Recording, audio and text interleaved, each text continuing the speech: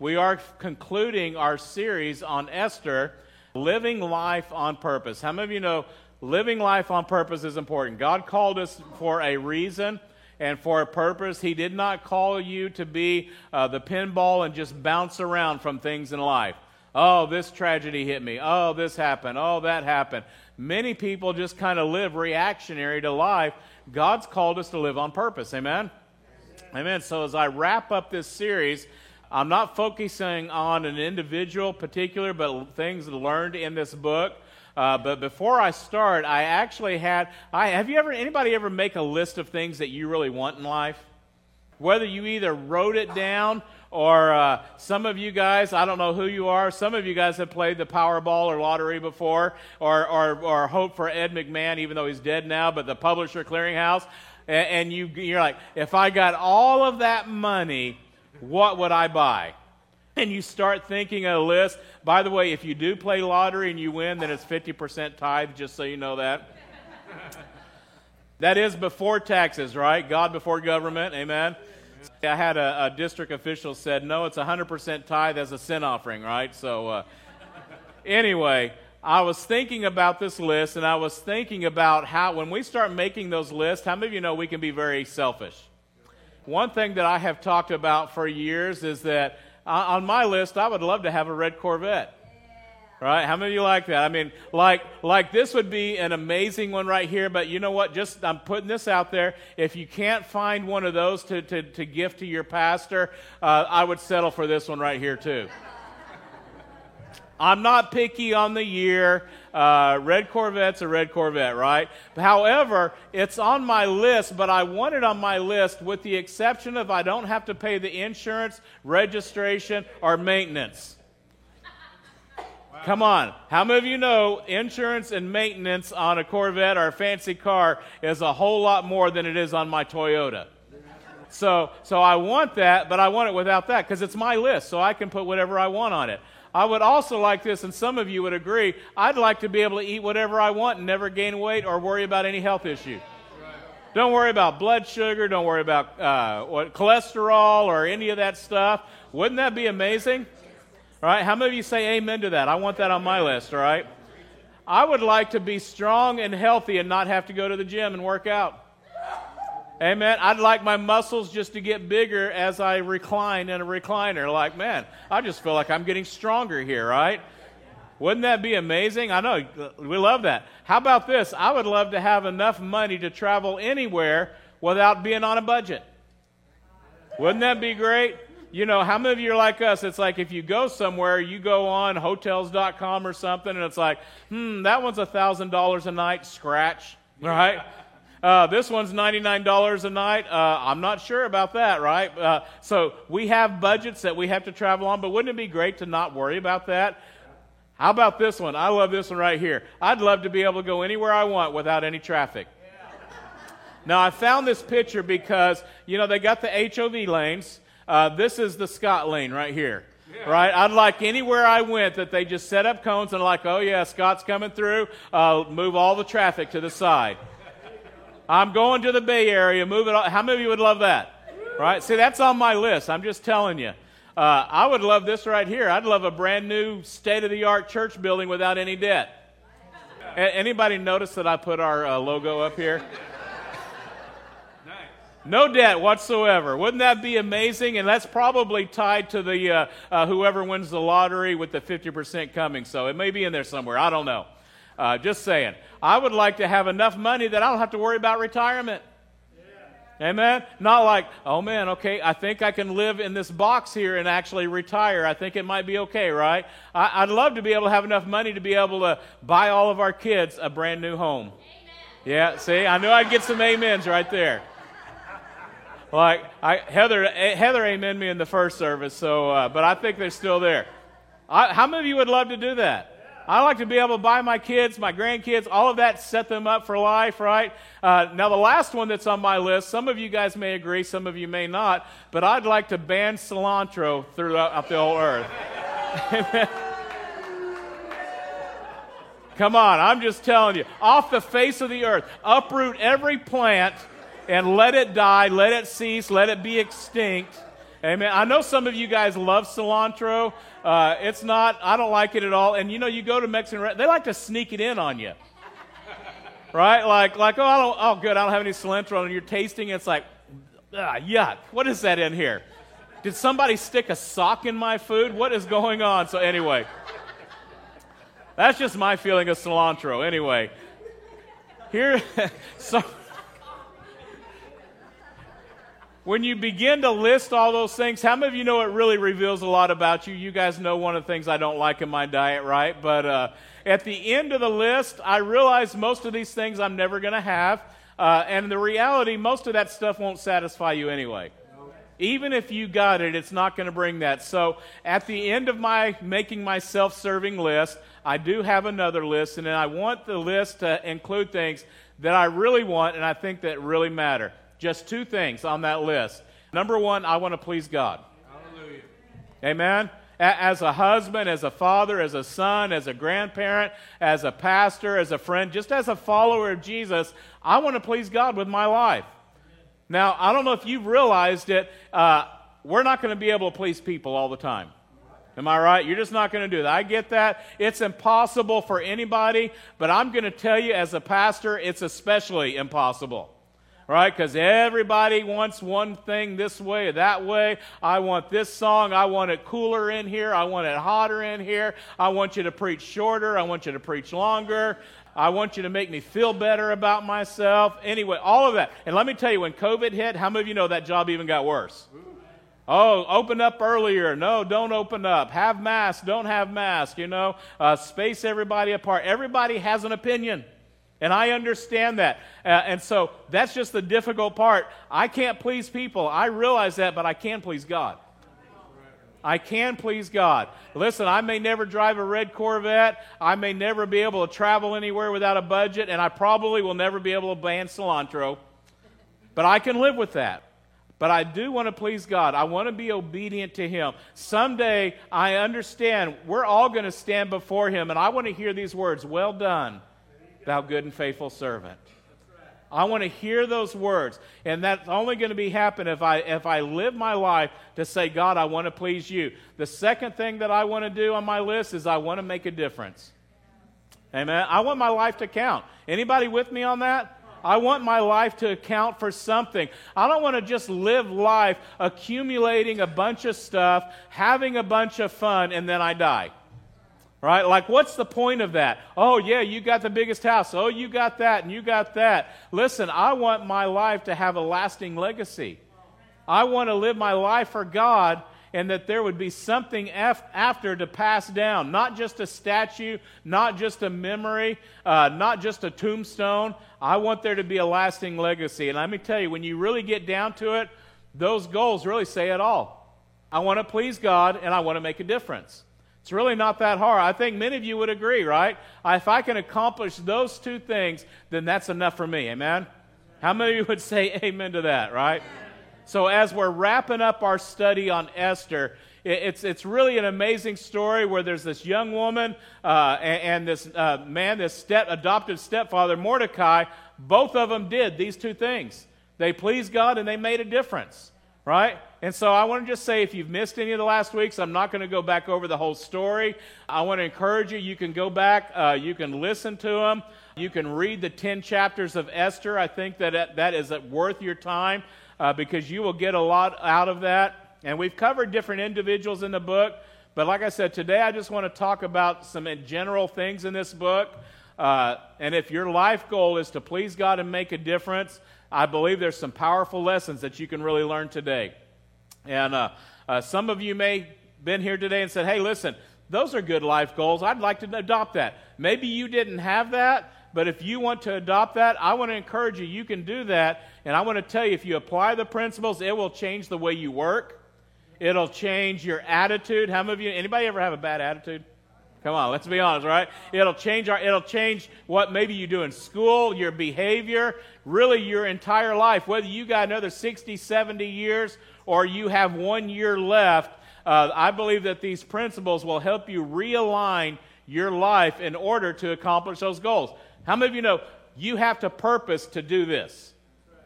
Your life will not automatically please God and automatically make a difference.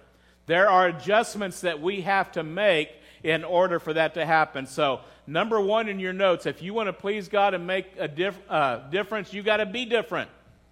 Right? You can't be like everybody else. Well, everybody else is doing that. Well, you want to be like everybody else, or do you want to please God and make a difference in this world? Something has to be different about us. If we look and act like everybody else, then guess what? You're not going to make a difference. Think about it. Esther stood out from all the other women. There were hundreds of young, beautiful girls that were chosen to see who would be the next king. And many of those girls, they wanted to win this competition. They wanted to be the queen, right? They would have status, they would have power, wealth, all of that.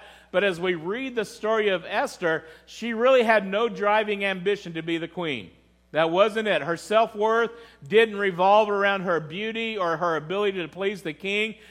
She was there for one reason. She knew that God's hand was upon her life. And she had the sense in the middle of this horrible, difficult situation, God has a plan. She understood that. So when she became queen, she didn't get caught up in position or possessions. Oh, I'm the queen. You know what? I got all of this stuff. She stayed connected to her adopted father, Mordecai, who was really just a Jew living in a foreign land. He had no position whatsoever, but she stayed connected to him, and she stayed sensitive to God and to other people.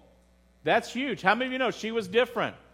And there's a verse that can be very obscure. You could pass over it. Chapter 2, verse 15.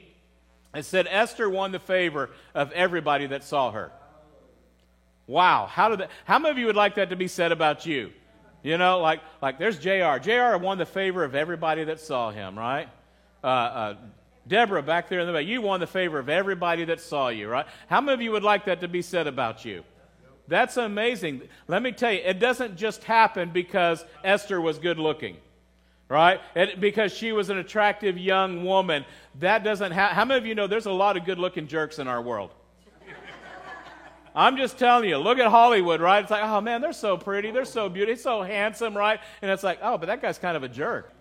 It's not just because she looked good. It happened because she lived her life different than all the others. And it's an absolute. If you want to please God, if you want to make a difference, you have to live different than those that are around you, right? You have to live according to God's standard. And Paul said this in Colossians. He said this, therefore, as God's chosen people, are you part of God's chosen people? Yeah. He says, holy, dearly loved. He says, clothe yourselves or put on compassion, kindness, humility, gentleness, and patience. Listen, I could do a whole sermon off of that right there. Yeah. A whole series of sermons off of that. And that, let me tell you, that's certainly different. If you look at our world, you know, our world is promote yourself, get ahead, put other people down, get what you want now. You can just tell whatever version of the truth that works for you. Right? Just whatever it works. Let me tell you, you will stand out if you have compassion. All right? You're going to stand out if you're kind. How many of you know our world needs some kindness? Amen. You find somebody that's compassionate and kind and humility, oh my goodness. If we have that and gentleness and patience, if we have all of that working in your life, let me tell you, you're not only going to find the favor of people, you're going to find the favor of God. God's going to look down on you, and He's going to promote you in ways that you never thought possible. So we need to be different. That's the first step. The second thing that we need to do is to realize there is a reward for doing the right thing. When you choose to do the right thing in this world, let me tell you, God notices that. Other people notice that. Think about Mordecai in this story. He discovered that there was a plot to kill the king. He reported it. And even though this king was not really friendly to the Jews, he wasn't on their side. As a matter of fact, he signed a law to exterminate the Jews. But he found this plot. He exposed it. And let me tell you, there was no immediate payoff for doing the right thing. Right? It seemed like Mordecai's decision to do the right thing went noticed. Anybody ever feel that in life? Yeah. Like I did the right thing, and it just didn't seem to matter. All right, I did the right thing. Nobody else did. I can't tell you how many times I've had different conversations that basically people are like, you know what? I've stopped drinking. I stopped smoking. I stopped partying and sleeping around. I'm giving. I'm even giving to mission. But yet I'm watching other people get promotions. Other people that don't love God aren't submitted to Him, getting rewarded for behavior. And the attitude is, what's the point of doing right if it doesn't pay off? What's the point, right? Why do I do the right things if doing the right things doesn't work out for me? And I think we need to learn a lesson from Mordecai in this, that Mordecai reported this plot against the king. Why? Because it was the right thing to do. And listen, the king should have honored him, right? He should have given him a reward. He should have at least given him the Persian Medal of Honor or something, right? Whatever it was. None of that happened. He got nothing. But let me just say this. Much later in his life, we don't know how much time passed, there was a night where the king couldn't sleep, and all of a sudden he had a book brought in that relayed the events of his kingdom, and he reread about Mordecai coming in and exposing this plot, and he's like, hey, listen, what did we ever do for this guy? And remember, they said nothing. We haven't done anything for him. Now, amazing thing is that happened on the exact same night before Haman wanted to get him executed. And guess what? The king elevated him. You think it was a coincidence that it happened on that night? Had he gotten his reward way back whenever that first happened, listen, he would have missed it right there. He got the reward at the right time, at the right place. And we need to understand that. Doing right does pay off, but often in a much greater way than we ever think. There is a reward for doing right. And I know, listen, I understand. We want to receive a reward immediately. If we do something right, we want to see it. Like if you see somebody's dog on the telephone pole that says reward $1,000 if you find my dog, when you bring the dog over to that house, how many of you know you're like, where's my reward? Oh, I'll give it to you in 2 years. Right? No, I'll give you your dog in 2 years then, right? No, we want the reward. If you're an Olympian and you go to the Olympics and you win the gold medal, after the competition's over, what? We want our reward. We want our medal. We're not going to be like, you know what, just hang on to it. Can you give it to me at the next Olympics? No, we want it right. So we are wired that way to do something, and we want the reward, right? But we need to understand doing right comes at God's timing. Right? Even if nobody notices. Even if nobody notices, this is important to know. When no one else notices, God notices.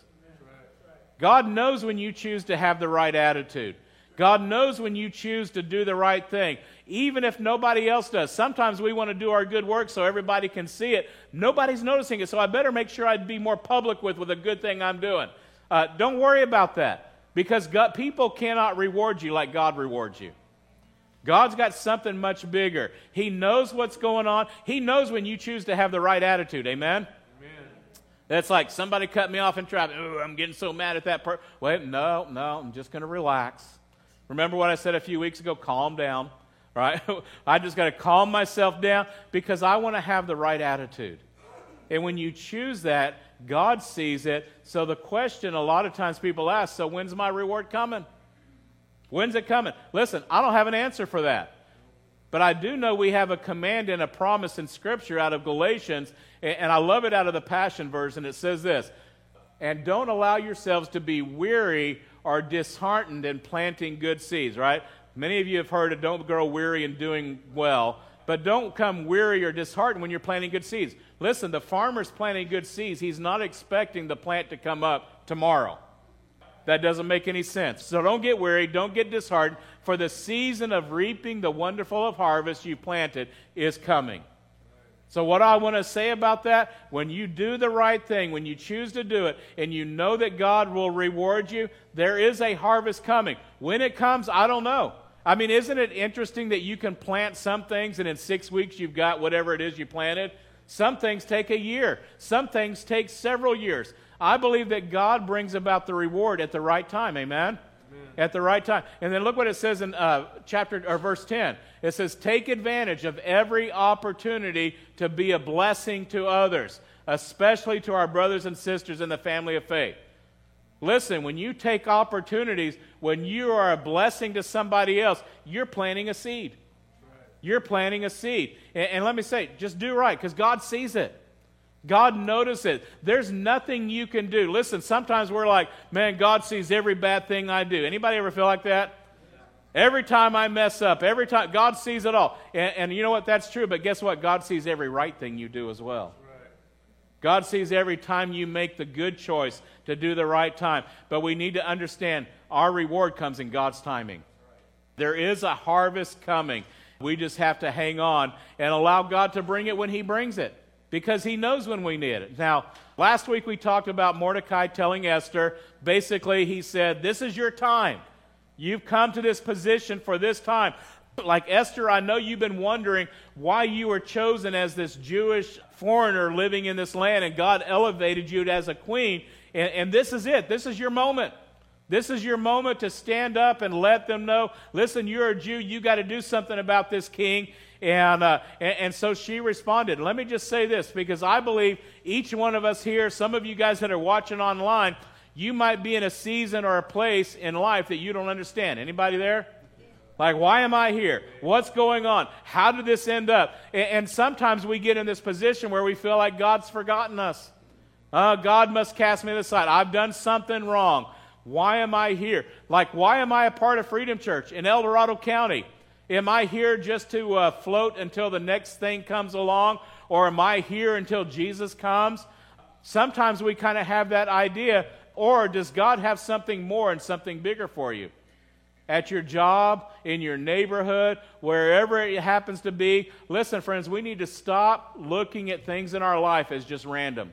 Like, oh, you know what, I'm just here because, pastor's such a great guy, and that's why I'm here, right? I didn't get any laughs out of that. So that must be why you're really here, right? No, I'm just kidding. We got to stop looking at things like it's random and consider maybe we're right where we're at for such a time as this.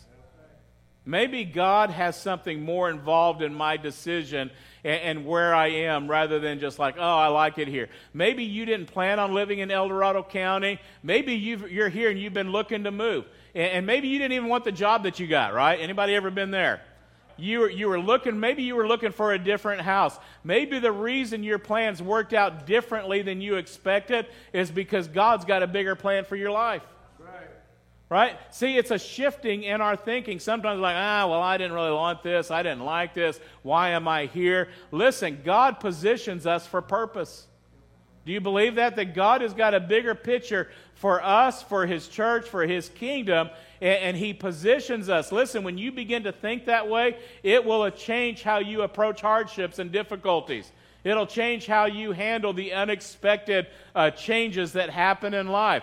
God may have put you where you are, even where you don't want to be, precisely because that's the place He needs you. Amen. Does that make sense? Amen. Listen, that's often how God works. I didn't really want to be here, but then the opportunity comes. And so this is what the fill in your notes. God puts you in a position now for an assignment later. He begins to put people in the right place because there's something that He wants you to do. And what do we do in that? When we're in that position, I need to be faithful and obedient while I'm there. Whatever it is, okay, God, this isn't what I expected. This isn't what I was wanting. This is a difficulty. This is a challenge. But Lord, I want to be obedient. I want to be faithful right now. And Lord, I'm listening to your voice. And when God says now, we need to be obedient. We need to follow through. Amen? All right, so let's move on. After Mordecai challenged Esther with her moment, this is it. I love this, and I read this verse last week, chapter 4, verse 16.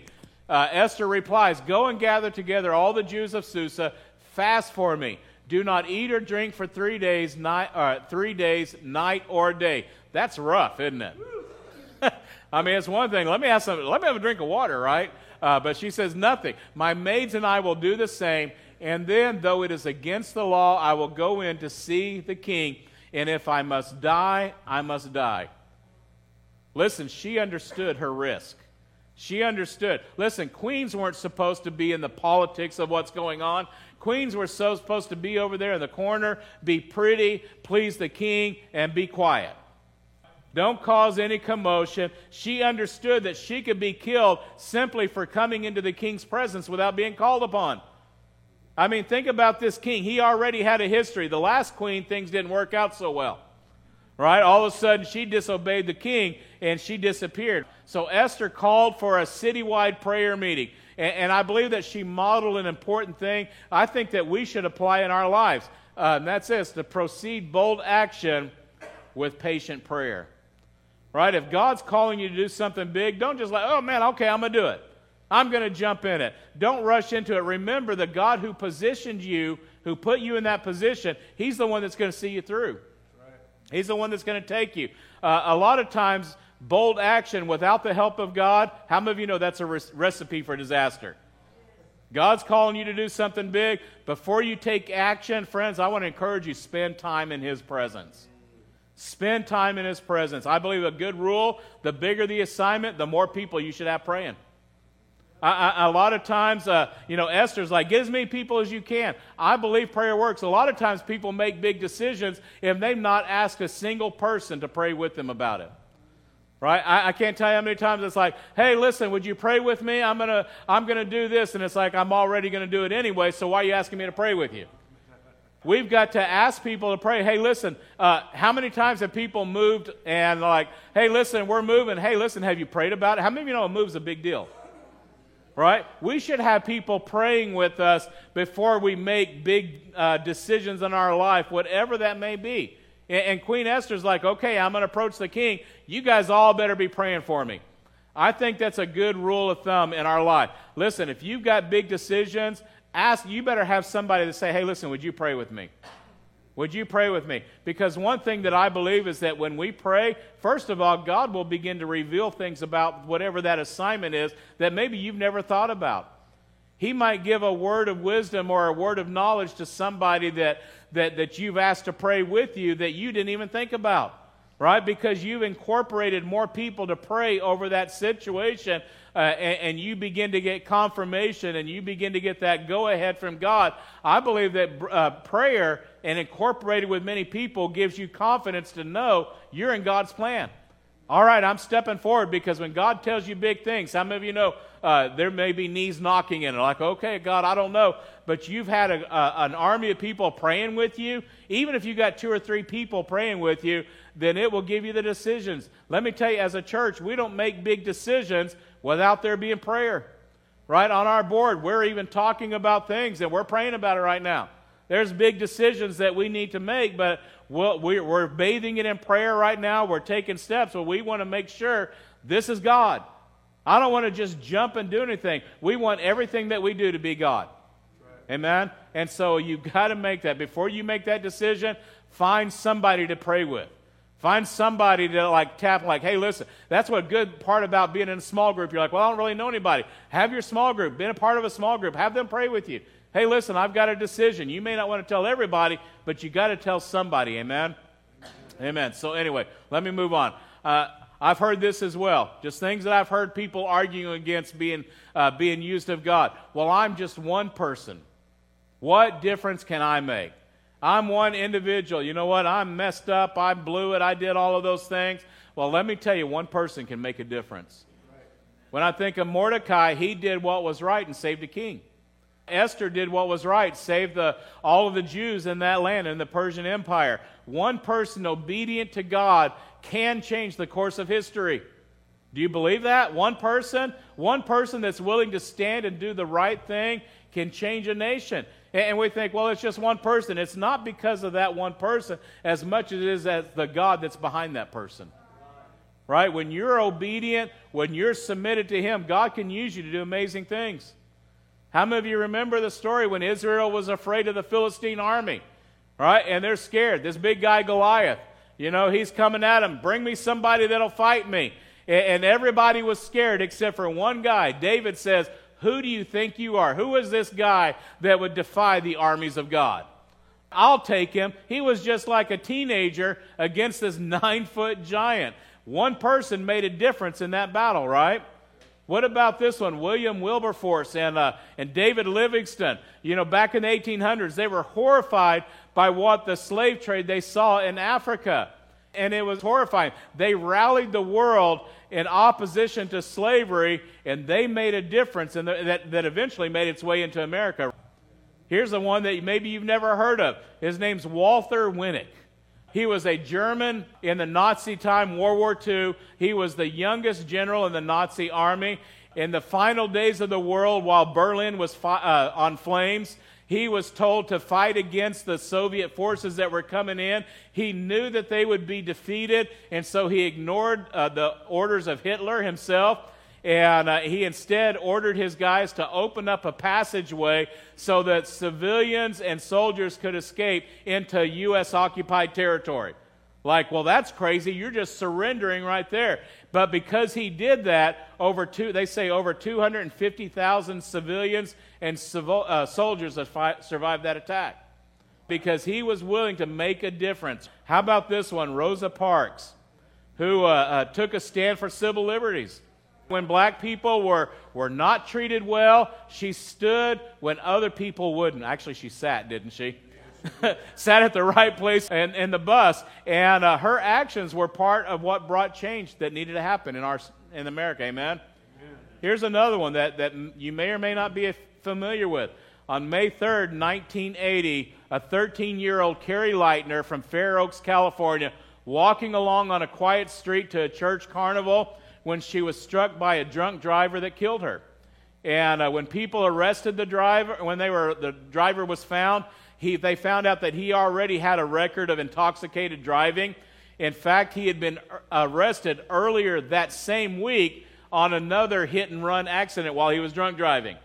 That same week, and he was back out there. Her mom, Candy, learned that from the policeman that drunk drivers rarely were prosecuted with any degree of harshness, and that the driver that killed her daughter was unlikely to spend any time behind bars.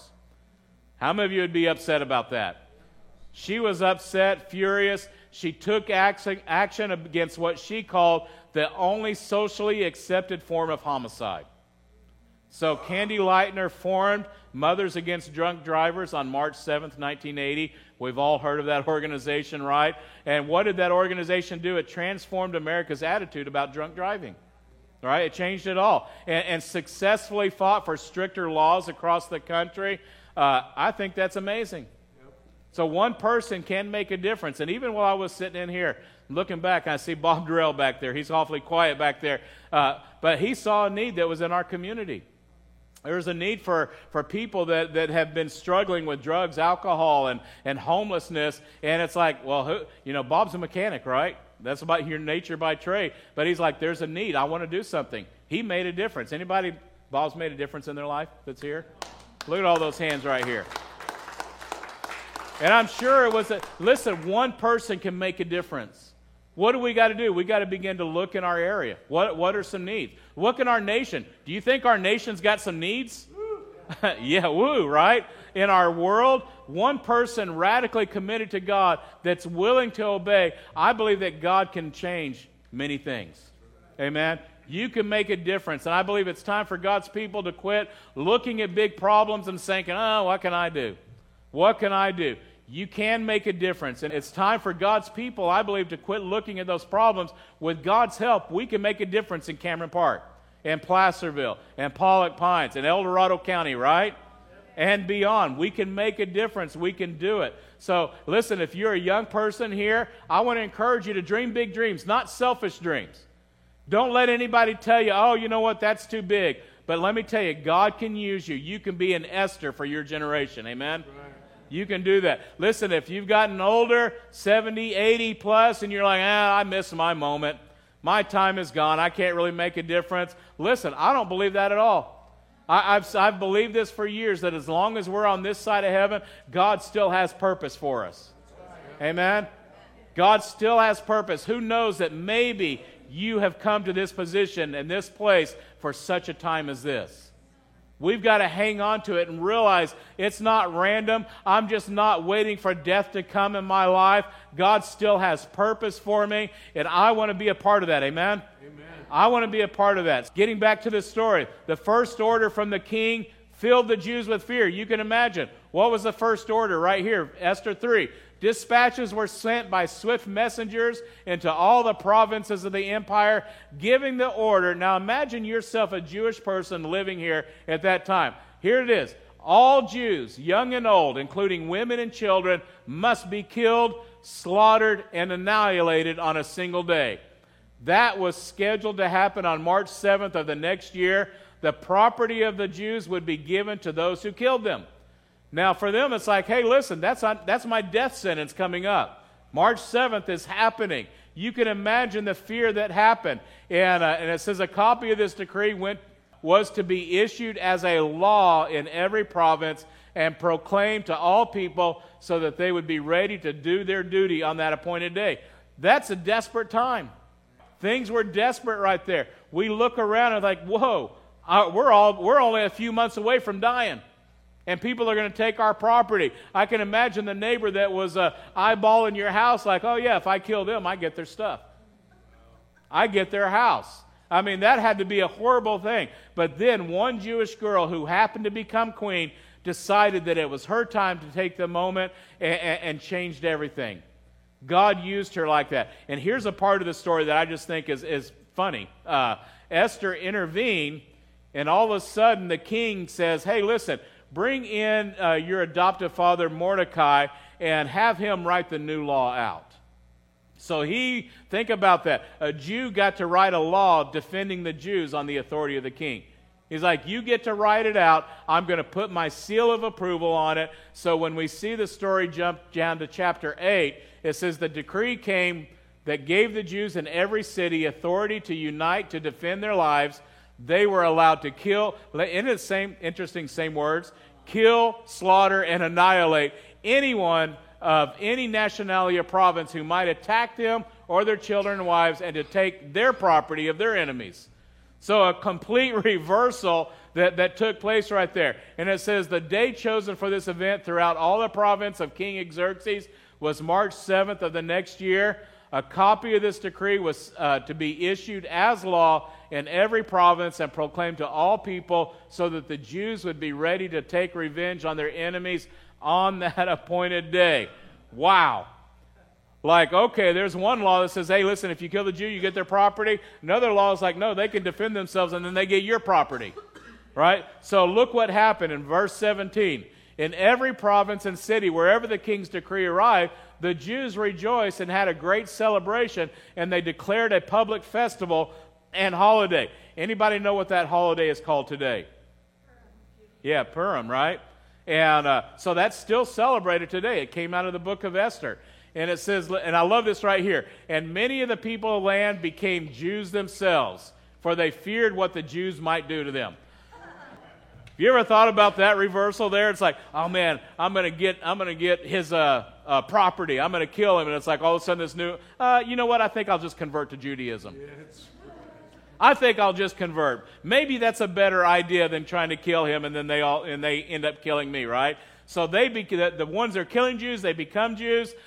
Look at chapter 9, verse 3. And all the nobles of the province, the highest officers, the governors, the royal officials, helped the Jews out of fear of Mordecai. Like, really? How was this no-name Jew all of a sudden, now all these officials are afraid of him? And verse 4, this is why. For Mordecai had been promoted in the king's palace.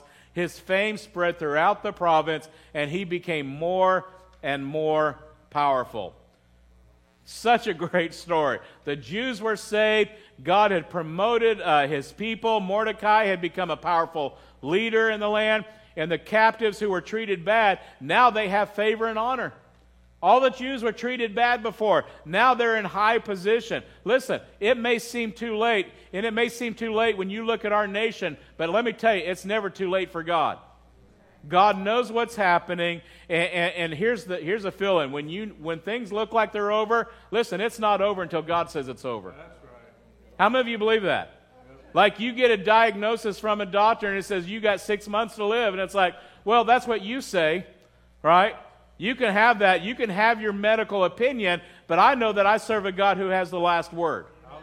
Amen. It may look like you're going bankrupt. It may look like you're going to lose your house or whatever it is, but God still has the last word. When things look over. Listen, the book of Esther gives me hope for America. Gives me hope, right? I understand there's a lot to be worried about.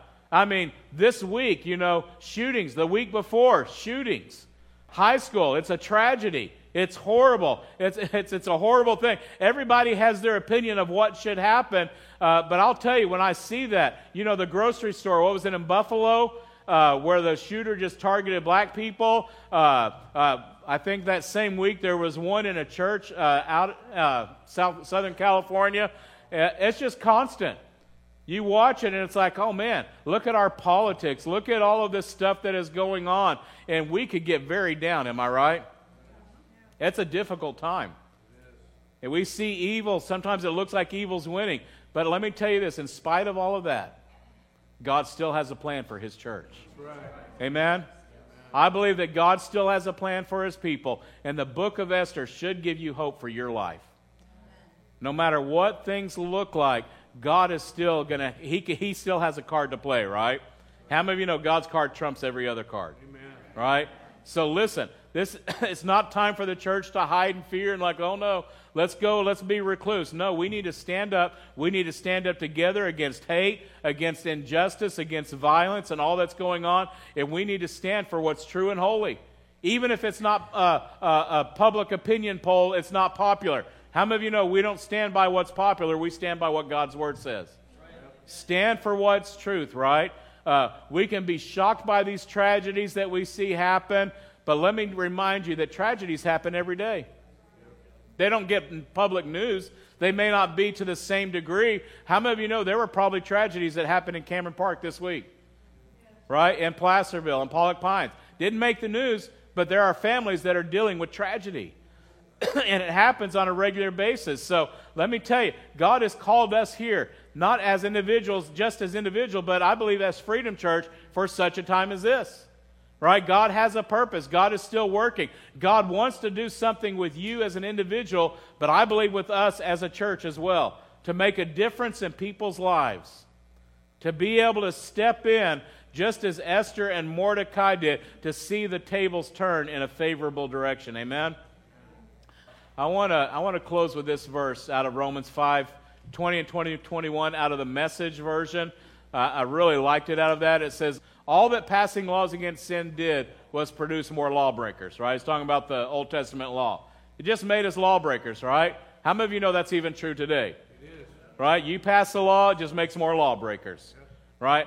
But look at it, it says, but sin didn't and doesn't have a chance in competition with the aggressive forgiveness that we call grace. Think about that. Sin doesn't have a chance when it's in competition with aggressive forgiveness we call grace. Look at it. When it's sin versus grace, grace wins, hands down. All sin can do is threaten us with death, and that's the end of it. Grace, because God is putting everything together, again, through the Messiah, invites us into a life that goes on and on and on, world without end. Listen, grace wins every time. God wins every time. Like I said, no matter what things look like in the world, even no matter what things look like in your life, we've got to realize we serve a God that has the last word. And if we will submit ourselves, if we will live our life to say, God, I want to please you, and I want to please you with everything I have, I want to tell you that God is going to use you to make a difference in this world. That's who God can use. Those that are submitted to Him, those that are walking in obedience to Him. And listen, I want to give you an opportunity. Can I have everybody stand? You may be here today and say, you know what, I've not really even surrendered my life to Him. Let me tell you, that's the first step that you need to take. It's a surrender to Him. God, and maybe you've given your life to Him, but you said, you know what, my goal has not been to please you, God. I'm still kind of looking at pleasing me. I still want that red Corvette, right? I'm still hanging on to these things right here. But Lord, I'm going to give up my things so that I can just say, God, I just want to please you. If that's you here today, just say, God, with my life, I want to please you with everything that I have. If that's you, can I just have you raise your hands? God, I want to please you with everything I have. Listen, both my hands are up. Lord, help me to surrender my way, my wants, the things that don't please anyway. Lord, help my life be pleasing to you. Father, I thank you. I thank you, Lord. Thank you that you can take this person. Lord, you know my failures. You know my flaws. You know my mess-ups. Lord, you can use me in great ways. Father, each one that has raised their hand, Lord God, they're saying, use us. Lord, help us learn to what it means to please you. Lord, help us to do what it says in Colossians, to walk in humility and love and kindness, Lord. Help us that be a reflection of who we are. Help us to live differently in this world, Lord God. Not like everybody else. Lord, we don't want to live like everybody else. We want to live like you've called us. So, Lord, that takes a surrender. So, Lord, we surrender our lives to you right now.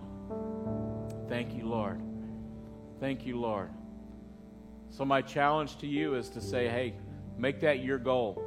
God, I want to live to please you. And Lord, I want to make a difference in this world. Whatever that is, be faithful where you are. Be faithful where God has planted you. And allow him to use you in whatever way needed. Thank you, Lord. Listen, we want to take some time to pray for you guys. We got some of our prayer team that will come up. And listen, if you need prayer, maybe you're making a fresh commitment to him, or maybe you're just saying, listen, maybe you've got a need. Maybe you've gotten some news from a doctor that says, hey, listen, this is all you got. We believe that God can intervene. So if you need prayer, I'm just going to encourage you, as Timothy's leading in this last song, come up and let us stand with you in prayer. I believe that prayer changes things, right? We talked about that. I believe that God intervenes. So I want to encourage you to take a step up and say, hey, listen, I want someone to pray with me. And as we sing this song,